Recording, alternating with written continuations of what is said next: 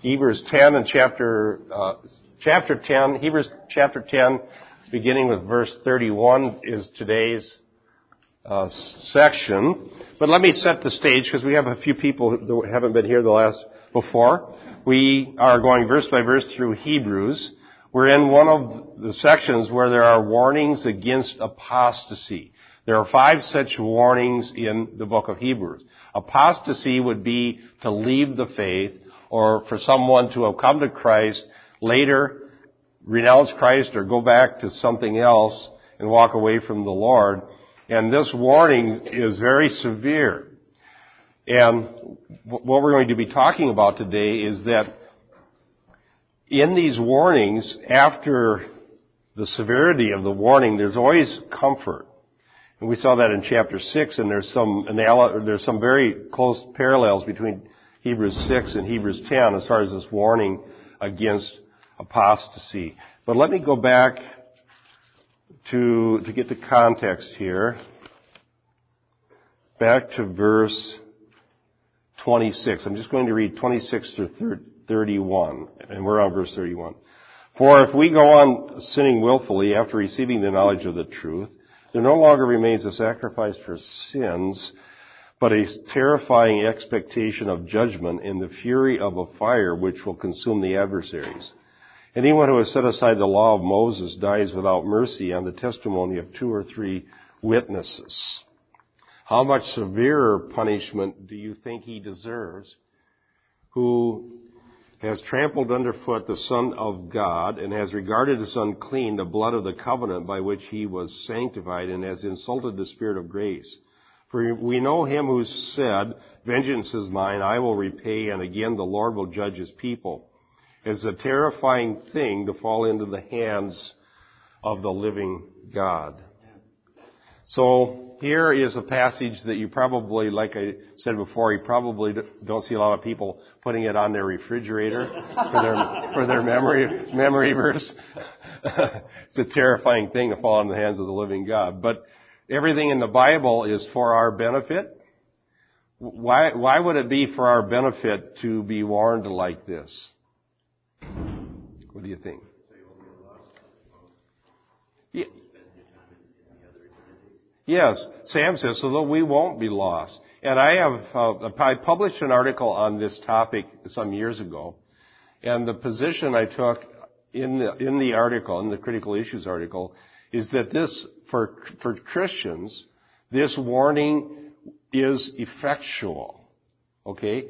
And when we read this, the Lord uses it to put the fear of God into us and to keep us from falling away. And so there's a loving purpose behind these severe warnings and these so-called hellfire and brimstone verses. Amen. And it's not a bad thing. Now, it also, I think, it serves a purpose for people who may be, how would you say it? They may be professing Christians that aren't really born again. Amen. And I think that somebody like that, who maybe was in a church and says, well, I believe in Jesus, but never really met him personally, might read a verse like this and think, I need, and cause them to flee to the Lord for salvation. God can use whatever is in His Word for our good. Yes, Dan? And I was thinking of Moody on one of the Daily Breaths. He says he was on the train. This guy come up to him, so drunk. I'm one of your converts. And Moody says, you know what? You are one of my converts, but you're not Jesus' convert. That's the difference. That's the difference.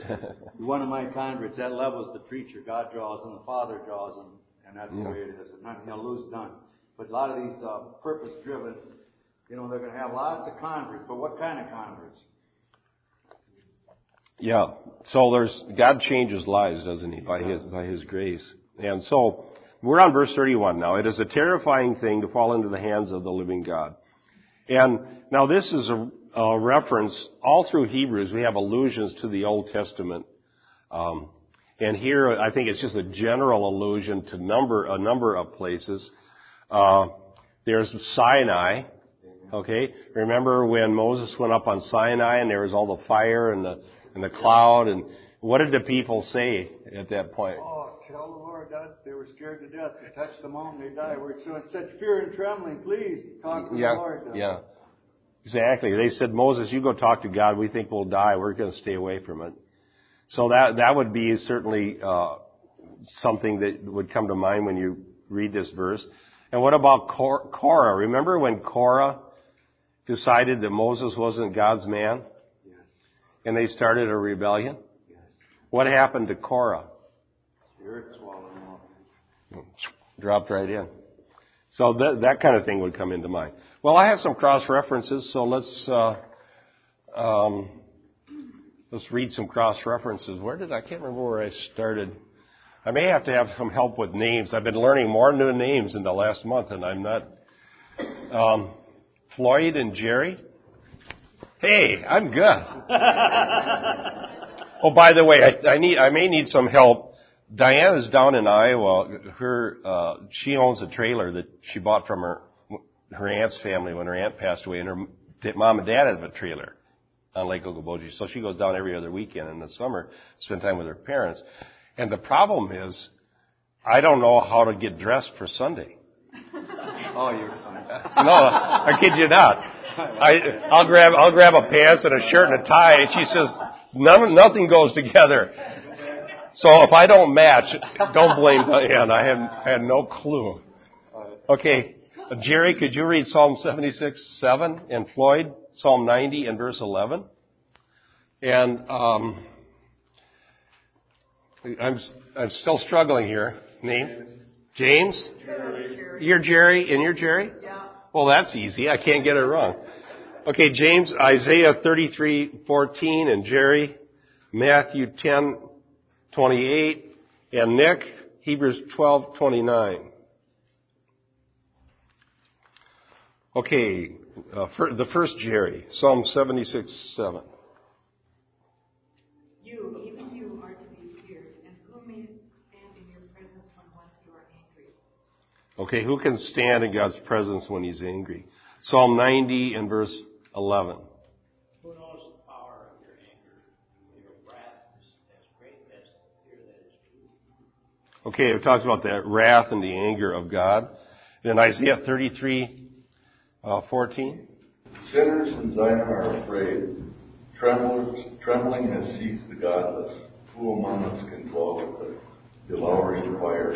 Who among us can dwell with everlasting burnings? Wow. Oh. Well, that was something that was absolutely real to the people in the Old Testament because they saw it and experienced it in their history. Who can dwell with the terror of the Lord? Matthew 10:28. And fear not them which kill the body, but are not able to kill the soul, but rather fear Him which is able to destroy both soul and body in hell. Amen. And that Jesus said that, didn't He? Yes, He did. Was that Jesus? Okay, yeah. Jesus said, fear Him who can destroy both soul and body in hell. You know, some people are trying to create sort of a warm, fuzzy version of Christianity that's minus all these kind of negative things. And they present, and this is what I heard when I was a kid, growing up in a liberal church. Jesus is this nice person, and the good Lord would never send anybody to hell. And so you get this warm, fuzzy, nice Jesus, and you never hear any of these verses about that we're reading here today. Well, the fact is, Jesus taught about hell. Amen. And Jesus said that hell was a literal place where people could end up. Amen.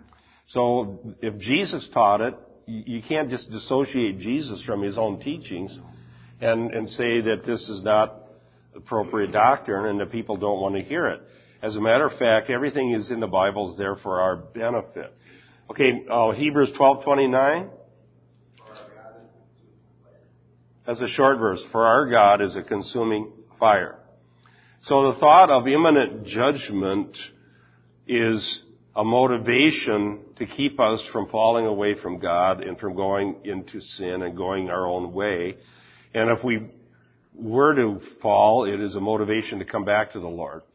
And if we never met the Lord, it's a motivation to come to Him on His terms through the gospel, through Jesus Christ. I'm going to talk about the blood atonement in the sermon today, and we'll get into more in depth about this issue of averting God's wrath against sin. That is the aspect. What we're talking about is the one aspect of the gospel that's being deleted nowadays. It's absolutely missing in most cases, where people don't even hear about it. And because it's offensive to some people to hear about the wrath of God against sin. But we need to remember that if you don't believe in the wrath of God against sin, then you're not going to see the need for the blood atonement. Yes? Aren't these the verses that people use that you can lose your salvation? Yes, people who believe you can lose your salvation would look to these verses as proof. Now, that's why I wrote an article about it, because I believe that when God gives people eternal life, it is eternal life. It's not temporary. There's no temporary eternity. No. Amen. Okay, but I would not lighten the impact of these verses. And so my position is that for people who are saved, they may be very tempted to go back, and they may actually for a time depart, but that God will use His grace and verses like this to bring them back.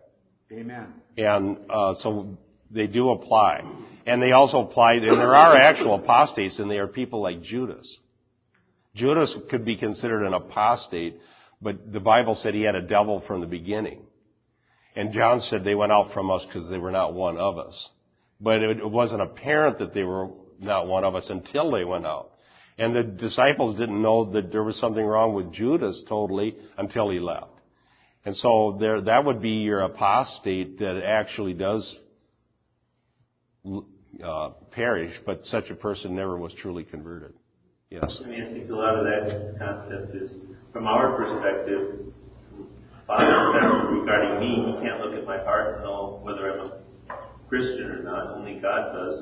And so from all apparent human observation, I may be a Christian, and I may lose my salvation, but in this case, I was probably never really saved. I'm just, I was either fooling myself and had false assurance, or other people looking at it. And I think that's part of what is so destructive about false assurance. When I say you're fine, you don't have to repent, you're just fine the way you are. God's wrath against sin isn't a big deal. Just He came to give you a better marriage, a better job, and better everything. So just believe in Him and you'll be fine. If you think you're fine and you don't embrace the gospel, I'm paving the way to hell. And this verse is to scare you. Yeah, maybe I'm not fine. Yes, I think that's the biggest problem in a religious country like America is false assurance. Amen. And there are some people who outwardly, I probably told you the story about the guy I worked with when I was in Bible college, who was the nicest guy at the whole company.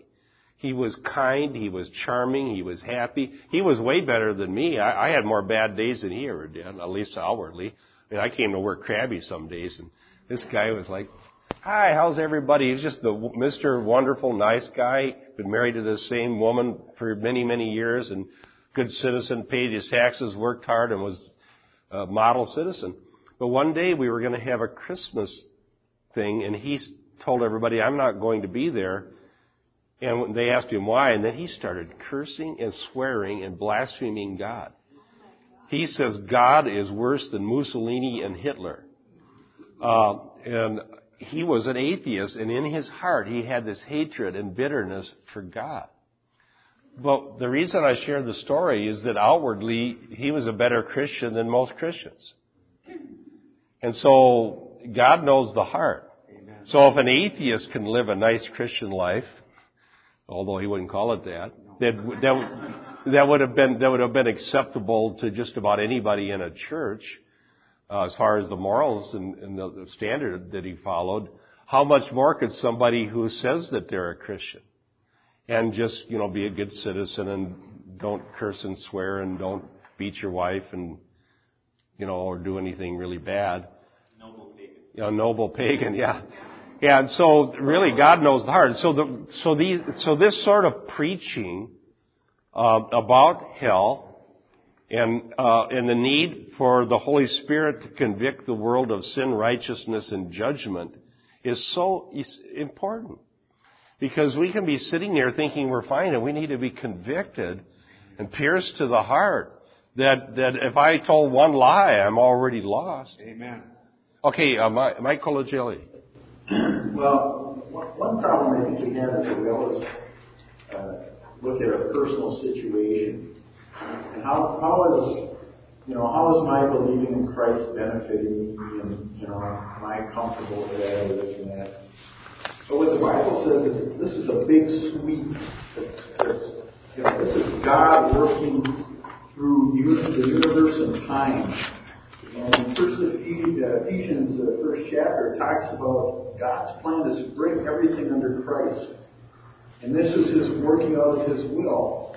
And that sin and death and all this stuff is going to be eventually destroyed. And you make a decision whether or not you want to come under Christ or be destroyed. And this is it's not only a physical thing, it's a heavenly spiritual battle. The limits of which we don't understand as yet. But these things are happening, they're sorting themselves out, and we need to know that whatever our feelings are, or our beliefs, or the way we observe reality, these things are taking place, and only by accepting Jesus and putting ourselves under His authority do we have any hope for the future, because everything else that comes against God is being destroyed, and it's temporary. It's even as we speak now, the very powers that we think are so insurmountable in this world are moving away, are dying, are passing away. And you have to have that bigger picture, I think, to reconcile some of these verses about. Yeah, exactly. Well, and nobody's going to get the picture if it's not preached in a pulpit. And that's my passion, and I intend to spend the rest of my life not only preaching this, but trying to motivate others to do so as well. Let me read a little bit. This is the next CIC article, and I actually address this. Let me read you a paragraph. I'm going to quote myself. That's weird. How weird is that? I do talk to myself when I'm out golfing or driving on the driving range. Well, that was a bad shot. Yeah, Bob, that was bad. At least you know somebody's listening.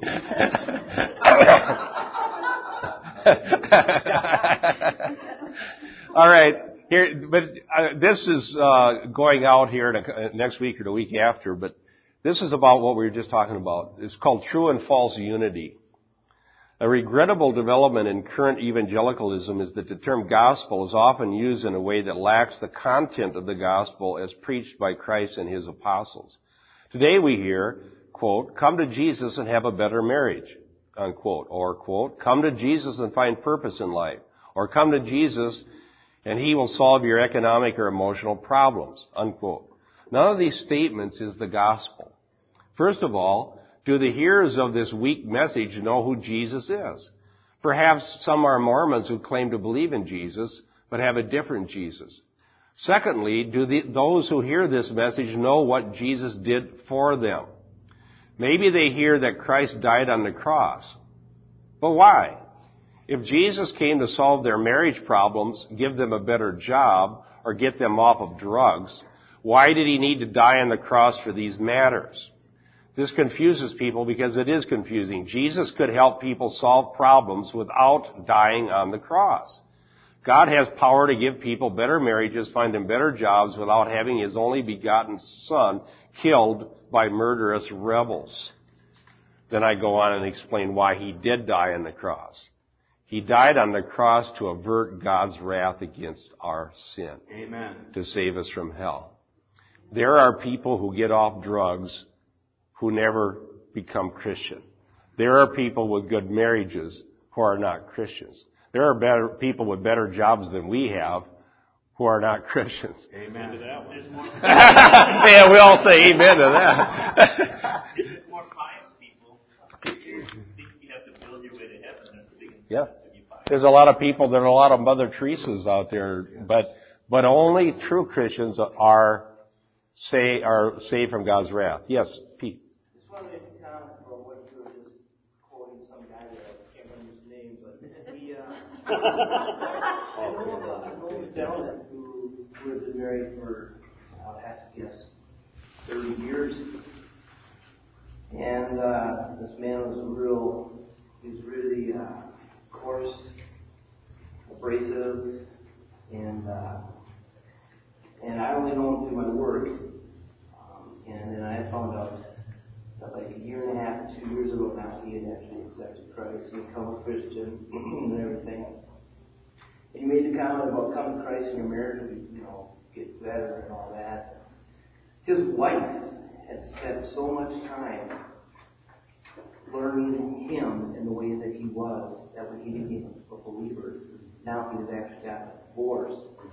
So you're like you had already said, it does not get better because you've accepted Christ as far as your situations and activities in your life. Yes. So I get frustrated when I hear those preachers who say those things, and then what's this guy supposed to do when he hears that saying, yeah, come to Jesus, your life is going to be better, your wife is going to love you more, and your marriage is going to be great.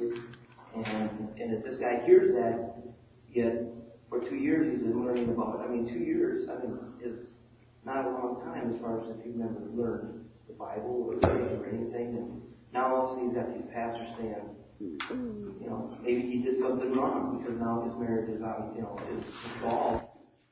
After he became a Christian. Yeah, exactly. That's why even Ray Comfort points it out. There are people that preach like that are selling a bill of goods. And they can't know that because we don't know the future. And if things went well for us, I don't think that's the appropriate testimony. Here's another thing I hear out at these evangelistic events.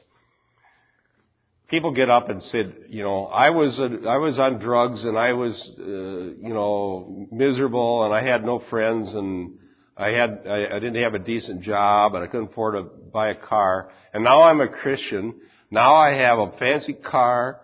I got all kinds of friends. I'm happy and everything's wonderful. So you should become a Christian too. But again, is that the gospel? No. And that may be true. And in that case, this person is saying what's true for him or her. But it's nothing. None of those things are unique to the gospel. Somebody could become a Mormon and have those things happen. Yes. All right, and would we accept that Mormonism is true? If some Mormon came and said, "All right, I was on drugs and my life is all messed up, and I joined the Mormon church, and now I got a nice wife and a nice family and a nice job and a nice car," would we all run out and become Mormons? No. Well, why would we expect somebody to become Christian based on that same kind of teaching? And if they do, it's just as silly. If you do become a Christian because of that, go be a Mormon for the same reason. I actually had a Mormon that witnessed to me along those lines. My life was all crappy and now it's better, but you want to become a Mormon? Well, it would be nice to be a Mormon, but I'd have to go to hell, so I guess I better not do that. Yes, Nick. Amen. Paul said he counted all that else but street rubbish in Philippians in order that he might win Christ. So, yes. I don't understand how when they preach that and it's not happening for them, how do they keep people? I don't know. In your life, you need to go find it. Yeah. You're fewer than God can deal with. It's like I call it the great pumpkin theology. Charlie Brown would sit there and wait, or when Linus, when he had the most sincere pumpkin patch, a great pumpkin would come, and every year it didn't come, and he just needed one more thing to get sincere, and then it would come the next year. Yeah. Honestly, I have talked to people who sit under that kind of doctrine, and it doesn't even work for them, but they always assume it's their own fault. Because they go to this church, and the preacher is dripping with gold and diamonds. He's got like me. I got gypped.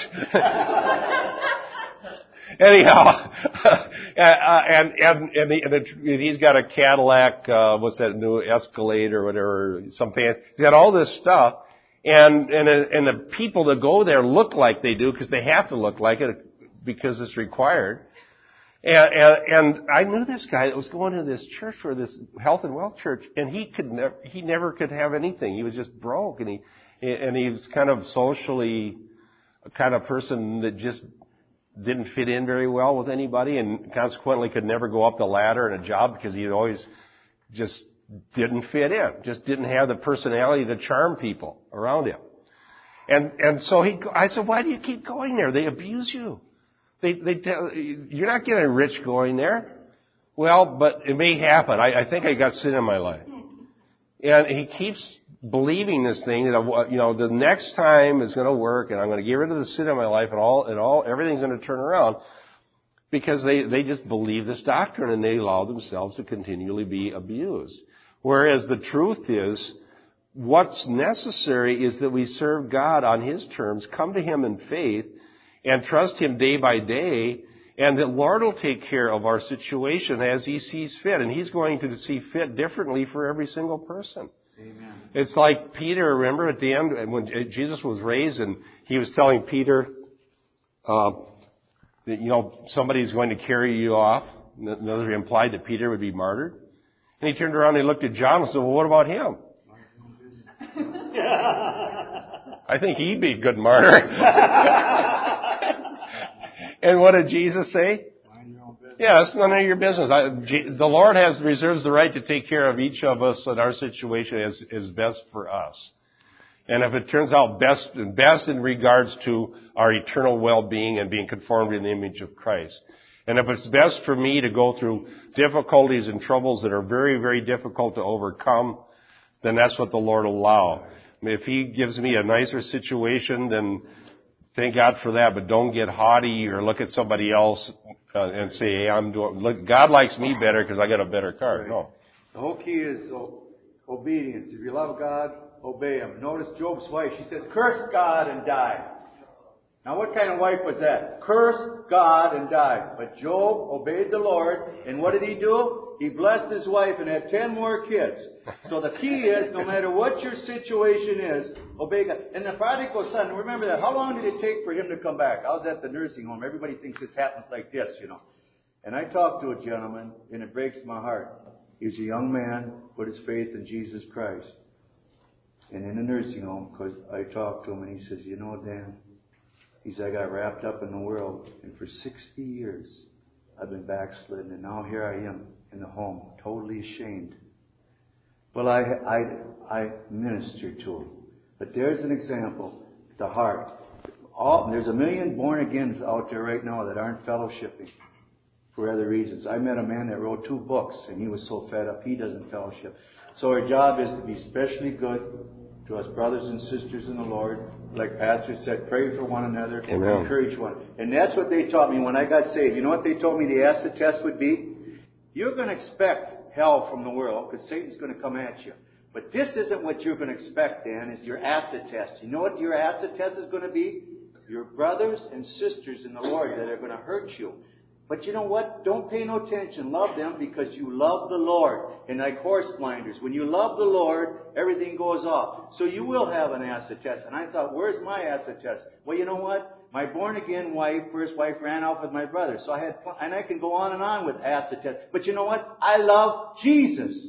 And no matter what happens, He's going to preserve me. And like the prodigal son, we can't be too hard. How long did it take for him to come home? We always read it like that. He was in the mud, in the pigs. It took years for him to come to his senses. And there's a lot of Christians out there that we've got to help that are going to, and they even write pastor email, where can I go? Where can I go to get a preacher like this that'll feed me the Word of God and tell me the full counsel? And they're hurt. Yeah, I know. There's not enough places. Are you going to be here Saturday to help Yes, us I am. witness? All right. Saturday we got Dan out on the street, so you want to see people. You want to see people confronted with the gospel. We got to see Dan on the street. Yes, Larry. Right. Amen. Well, like that Philippians 3 is Paul said, knowing Christ, everything else is thrown away compared to knowing Christ. And it's frustrating, but I think all we can do is keep putting the gospel out there and preaching the word verse by verse and giving people alternative. Yes. In a passage I read this morning, I think it'll fit right in here, but in Jeremiah 9:23, it says, "Thus saith the Lord, let not the wise man glory in his wisdom, neither let the mighty man glory in his might. Let not the rich man glory in his riches. But let him that glorieth glory in this, that he understandeth and knoweth me, that I am the Lord which exercises loving kindness, judgment, righteousness in the earth. For in these things I delight, saith the Lord." That's Jeremiah 9 what? 23. Excellent verse. Remember that verse, Jeremiah 9:23. Don't glory in anything but knowing the Lord. Amen. Awesome. Praise. What also fish is that, when you hear, those type of preachers and stuff, when they speak the word, what happens is, and I heard this, but I stopped going along with that because what they tell you is speak the word or a prayer or something like that, and you can't substitute prayer. You can't substitute. You can't, when God says do this, you don't pray about it. You don't have to have prayed to ask God, Lord, should I obey the Ten Commandments? Amen. That's unfortunate. I don't know why I ask why God, what God was you trying to show me. Amen. We ain't going to the moon a few days ago. Amen. Well, let's go to Hebrews 10:32. We're going to actually do 2 verses at least today here. 10:32. Now, but remember the former days when after being enlightened you endured a great conflict of sufferings. I just was looking some of this up in the Greek, and it turns out that this term conflict is very unusual in the New Testament, but it's from a Greek word where we get our word athletic, athlesis. And what it means, it comes from an athletic contest imagery. But probably what it means here was that they had been in conflict because of their faith. And so the author of Hebrews is saying when these ones tempted to go back to fall away from God, there was a time, look back at your previous experience, there was a time when you would gladly suffer for the Lord. There was a time when you were made a spectacle of and you were would do anything for the Lord because He was so important to you. And now what's happened? In a sense, remember the former days. In other words, if God did a work of grace in your life and you're not doing so good now, look back at that. Amen. And the Lord's the same. He didn't change. Nope. So it gives us something to go back to. Now there's a parallel in Hebrews 6 with this idea of warning followed by comfort. And I have a chart here that shows this. But in Hebrews 6, it says, "But I'm persuaded of better things concerning you, things that accompany salvation." So the author of Hebrews gives these very severe warnings, but then brings comfort. And the comfort here would be the fact that these people had lived exemplary Christian lives. And so the point of the warning is that God is going to use it to bring them back to what they once knew. Okay. Dan, could you look up 2 Corinthians 4:6? And Dean, Galatians 3 and 4. And I'm sorry, I need help with your name again. Me too. I'm sorry. Kathy. Kathy, could you look up Philippians 1:29 and 30? And Linda, 2 Timothy 4:7 and 8. And Stephen, Revelation 3:3. Okay, 2 Corinthians 4 and verse 6. For God, who commanded the light to shine out of darkness, has shined in our hearts to give the light of the knowledge of the glory of God in the face of Jesus Christ. Okay, so that's a cross-reference to this passage where it says, after having been enlightened. So one of the analogies of becoming a Christian is the light, that you've come into the light and that you've been enlightened, and the light of God shines into your life. And it's very much true. God brings brightness and light into our lives when before there's just darkness. Amen. And so much so that you can actually, at times see, this is not an acid test, but you often see somebody's countenance just change, when the Lord comes into their life. Somebody noticed that about me, and did I tell that story here? To whom did I tell the story? About when I got saved? I can't remember. I was telling somebody this story. But anyhow, one of the things that happened was I was blaspheming the Lord because I was so angry about Diane becoming a Christian. And the guys I worked with heard me blaspheming, and I was just angry and swearing and nasty. Well, I got saved the next day.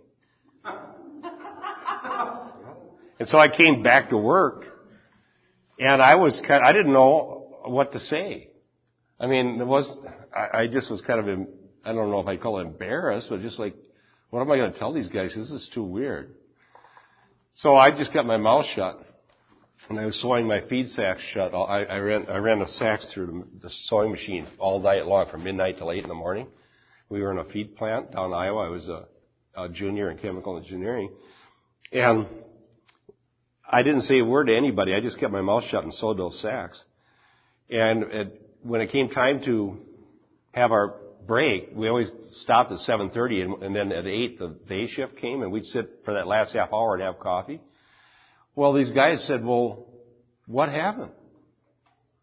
You never told us what happened. You were gonna, break off your engagement, and you were gonna do all this stuff, and I was threatening to beat up the preacher."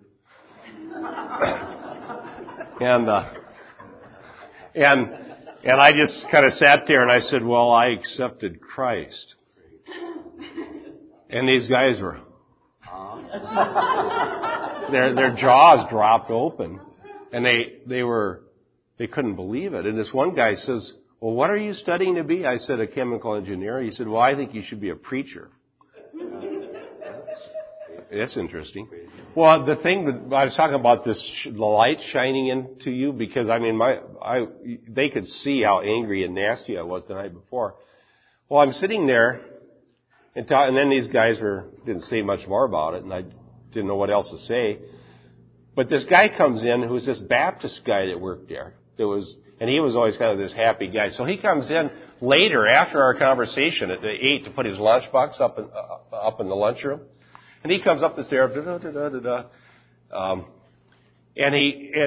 I turned around and saw him come up the stairs, and he stopped. He said, "Bob, what happened to you? You got the Lord all over your face."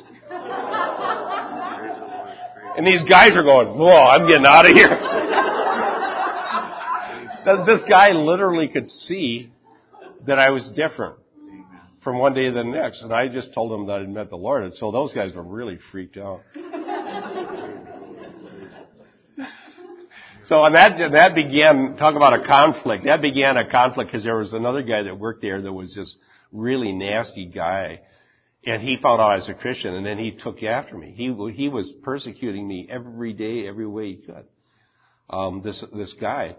And the conflict began, but it was a good thing because it just cemented my relationship to the Lord. The fact that I was in this conflict. Amen. I wouldn't backslide because I didn't want this guy to have the satisfaction of seeing it. Yeah. Okay. 2:9. The one who says he is in the light and yet hates his brother is in the darkness until now. The one who loves his brother abides in the light, and there is no cause for stumbling in him. But the one who hates his brother is in the darkness and walks in the darkness, and does not know where he is going because the darkness is blinded his eyes. So light is a characteristic of Christians.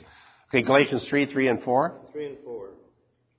Are you so foolish, having begun in the Spirit, are you now made perfect by the flesh?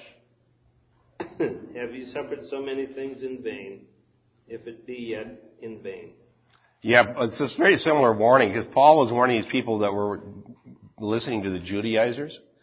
They began in the Spirit. In other words, God converted them through the gospel, and then they're going to be perfected by keeping the law of Moses. And he said, if you try to do that, your faith is in vain. Amen. All right? So Philippians 1, 29 and 30. Okay, so it says you've been granted not only to believe in Christ, but to suffer. Amen. So suffering is something that's actually promised. when we did the radio series on Romans, I had a little section in Romans 8 where on the radio we talked about what sort of sufferings Christians can expect. And Romans 8 says this, Romans 8:18, "For I consider that the sufferings of this present time are not worthy to be compared to the glory that is to be revealed to us." Amen. And Dick and I on the radio were discussing, now what does Paul mean by the sufferings of this present time? And one of the first things, if I remember, it was a couple of years ago when we did this, one of the first things we talked about is limited to time, in time. So it's sufferings that are characterized by this age. Amen. That will not be true in the age to come. Amen. Now, what sort of sufferings do we know that we have? That is particularly true of Christians. Well, number one, when we become a Christian, now the rest of our life that we live out on this face of this earth, we're in conflict with the rest of the world. Amen. Our thinking is different. Our beliefs, how we live, we're in conflict. It's just inevitable because friendship with the world is hostility toward God. Right? So we're in conflict and that creates a degree of suffering, I think, for everybody. Here's another way that we suffer because we're Christians. When you are in the world only and only following the flesh, you're kind of pulling in one direction. All right? You got all your horses hitched and they're kind of going in one direction. And when you become a Christian, you enter into a situation where, because we're not yet perfected, we have desires in us that are not legitimate. Amen. And because the flesh is still real, the flesh lusts against the Spirit and the Spirit against the flesh, it says in Galatians 5. And so now we have to resist what we used to just follow. Amen. Okay, and that's a lot harder. It's hard. It's definitely harder. I remember people used to write tracts when I was in Bible college to shame Christians, and I decided that the tracts weren't legitimate. The tracts were, back when I was in Bible college, the big issue was communism. So they would talk about these communist missionaries, communist party members, how dedicated they were, and then compared it to your average Christian, and they'd say the communists are more dedicated than the Christians, and it's no wonder communism is winning. And that would be our tract to shame us into being better Christians. But I thought about that for a while. I thought, well, the reason these communists are so fully sold out to what they're doing is they only have one thing to deal with. They have nothing else. They have nothing but this world, and they think that that's their hope in this world, communism. They have nothing but the flesh, so they can use whatever means. They can lie, cheat, steal, anything they have to do to spread their message because they have no moral constraints. And they're only one focus, and that's their fleshly thing. Whereas a Christian, we have things that we have to deal with. We have to be concerned about the world to come, and the flesh, and we have the flesh and the Spirit, and I just don't think it's a fair comparison. That's what I thought back in the 70s.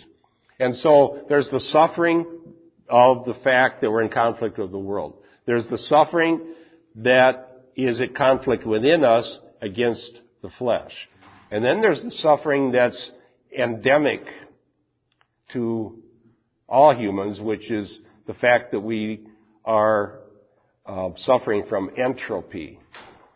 That means everything is tending towards disorder. So we're getting old, we're dying, life just has its negatives, okay? And we long for the world to come. So there's a number of things that Paul says the sufferings of this present age is more than one type of suffering, but that's particularly true for Christians. So, what is being said here is that at one point you are willing to endure these conflicts of sufferings. If you're not now, why not? Amen. Amen. That's what's being asked. I was willing to have a guy persecute me and hate me when I first became a Christian. I hope that's still true. Linda, 2 Timothy 4, 7 and 8. I have fought the good fight, I have finished the course, I have kept the faith. In the future there is laid up for me the crown of righteousness, which the Lord, the righteous judge, will award to me on that day, and not only to me, but also to all who have loved his appearing. Amen. Lord, may that be true for each of us, that we could say that like Paul. Revelation 3:3. So remember what you have received and heard, and keep it, repent. Therefore, if you do not wake up, I will come like a thief. You will not know at what hour I will come to you. That's a warning to one of the churches in Revelation that comes from Jesus, to remember what you had and to repent. Amen. So there again, it was using a remembrance of a past enlightenment and past victory to bring us back to where we should be if we are indeed slipping away from the Lord. You know, somebody said earlier, maybe it was Dan, we really do need one another, brothers and sisters. We need to be together. We need to pray for one another. We need to encourage one another. And we need the body of Christ so badly. Amen. And it really does break my heart, these emails I get from all over the world from people who long for that and cannot find it. I think it should cause us to rejoice if we do have it. I made here a composite email that basically is the same story I've heard 100 or 200 times. I can't give you an exact number, but in the dozens. Let me read this composite email. Quote, I need some advice. I have been told that I am a bad influence on the congregation and that I am dividing the body of Christ. What happened was that our pastor decided to change the church to the seeker-sensitive model. He no longer preaches the gospel. The sermons are watered down and have little biblical content. What Bible is used is from a paraphrase. The music is more entertainment than worship. Everything has changed. When I asked the pastor about it, he told me these changes were necessary for the church to reach new people and grow. I told him I strongly disagreed and asked him to preach the gospel. He has most of the church board on his side. I was saved in this church and I have supported it for many years. I do not want to be divisive, but it doesn't seem right that Bible teaching and gospel preaching have been removed from the church. What shall I do? Quote unquote. I get that every day. Well, I've written an article for those people. This is my, because it takes so long to reply all these emails, I'm going to write an article and have it on the website. I can just send a link. The article says that anybody who is striving together for the faith of the gospel, Philippians 1:27, is a true friend of Christian unity. Amen. That Christian unity is defined by the gospel, it begins with the gospel, and is nurtured by the Word of God. Amen. And that the person who would take those things away from Christians, the Word of God and the gospel, is an enemy of Christian unity. Amen. And that we need to somehow strive together for the faith of the gospel. And the problem is that's causing this is this idea that the church needs to be desirable in the eyes of the average unregenerate person. This is not a biblical requirement. The Bible never said that the church should be a place that your average religious person out there is going to like. The church is the called out ones. The church must nurture the flock. Amen. Or they will starve and they will backslide and they will be hurt and they will be damaged. We've got to feed. Remember what Jesus said to Peter? Do you love me? Do you love me? Do you love me? Yes. Feed my sheep. That's job one. Yes, Larry. Does verses like what Paul said in 1 Corinthians and Galatians fit right in with what you're saying? For example, he says, there now has to be disagreements among us to show which is God's approved in 1 Corinthians. And also Galatians says, have I now become your enemy by telling you the truth? Yeah, that's very good. 2 Corinthians has material. Yeah, there's a lot of places in the New Testament, like Larry said, where Paul literally addresses this. And you have to have a definition of what's the gospel, what's the Word of God, what's the teachings of Christ and His apostles. And having understood what that is, then that becomes the test about who's actually a friend of unity and who isn't. And all of those who promote those things are striving for Christian unity. All of those who say, I'm the boss, everybody fall in line and do it the way I say just because I said so, that's not promoting unity, that's promoting conformity to man-made religion. Amen. And there's a big difference. I promise you, dear ones, that these basic, simple things that God has given us, the Word of God, fellowship, prayer, the Lord's Supper, these things that He gave us that may seem very boring to some people, trite or unimportant, are the most powerful things that you can have in your life that God will use to change your life. Amen. And you will grow in the Lord. You will be preserved from backsliding.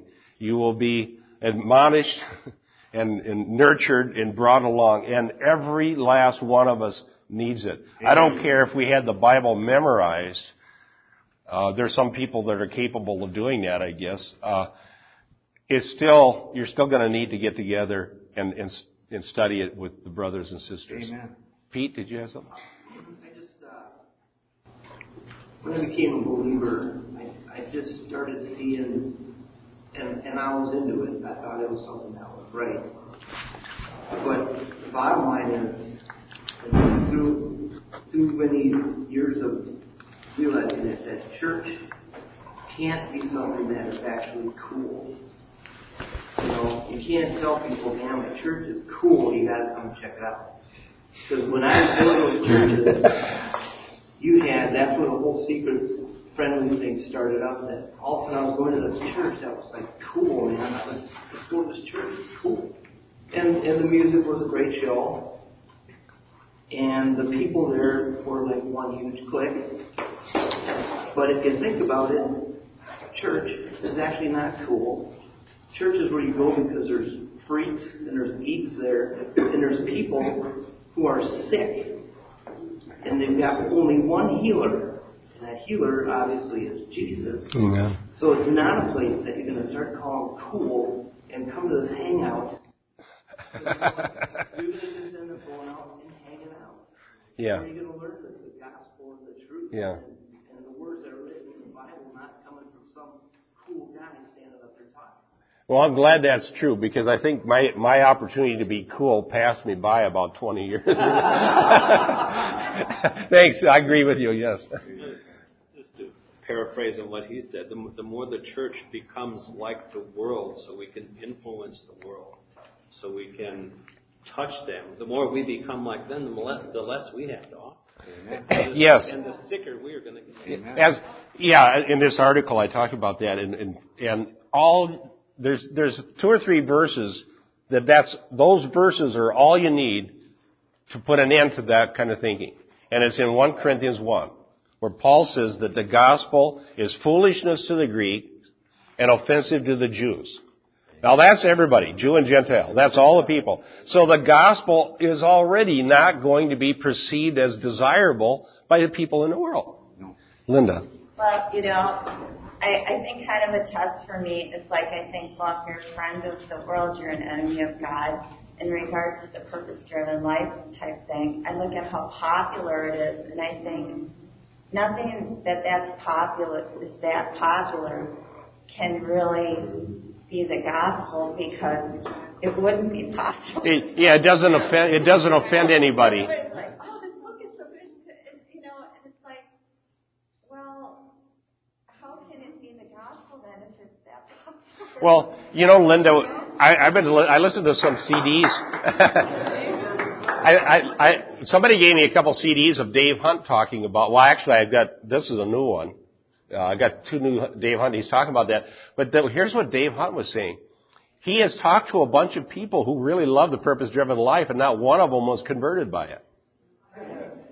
Yeah, he said. This couple was, it's a great thing. We went through it, and we're never going to go through it with some friends.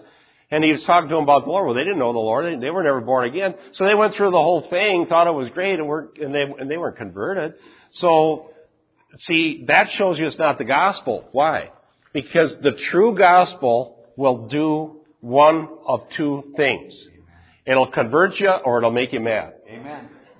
All right? It's either offends or it converts. But people are not neutral about it. Exactly.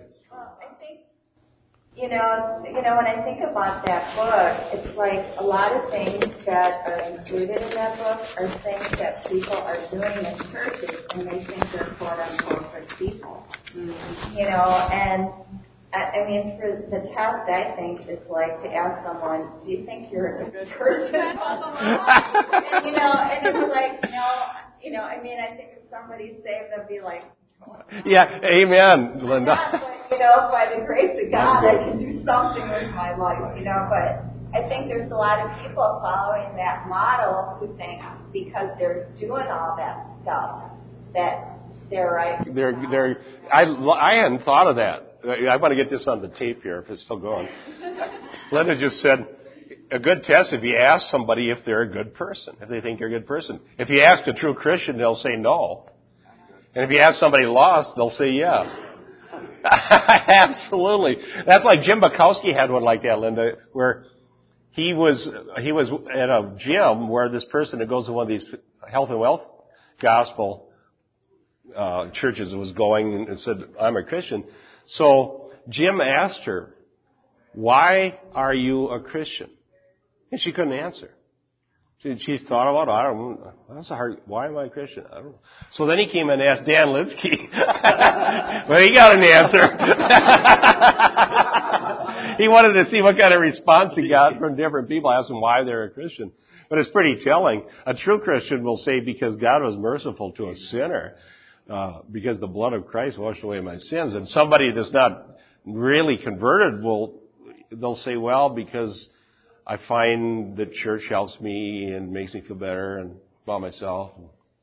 And piggyback on Linda's comment, though, about popularity and things that are popular in the world. When I was backslidden, I purposely left the church, joined the Navy, and off I went into the world. And while I was in the service with no one, accountable to no one, I decided to step out into the world and experience it for a while, just to see what it was like. But the farther I got into it, the more accepted if I was, if you will. And because something is popular doesn't make it right, but I would call my parents on the phone, long distance from San Diego, and every single time my mother would say, are you back in church yet? And my argument was, I was so backslidden, my argument was there's nothing wrong with my life. The whole world is doing it. It cannot be wrong. Uh-oh. It was popular. Yeah, and you know where the whole world's going, too. And the Lord started working on me. He just really, started taking things away from me that I thought were bringing me life. And that's at the point where I really humbled myself and repented of all that stuff. And when I'd share my story with other people, they'd be like, I could see they were thinking, well, I'm sorry all that happened to you, but did you really have to go off the deep end? You went off the deep end with the Lord, huh? Because, all that stuff is still bringing them life, and they don't get it. Yeah. Well, we went late here today. I hear the kids out there restless, so God bless you.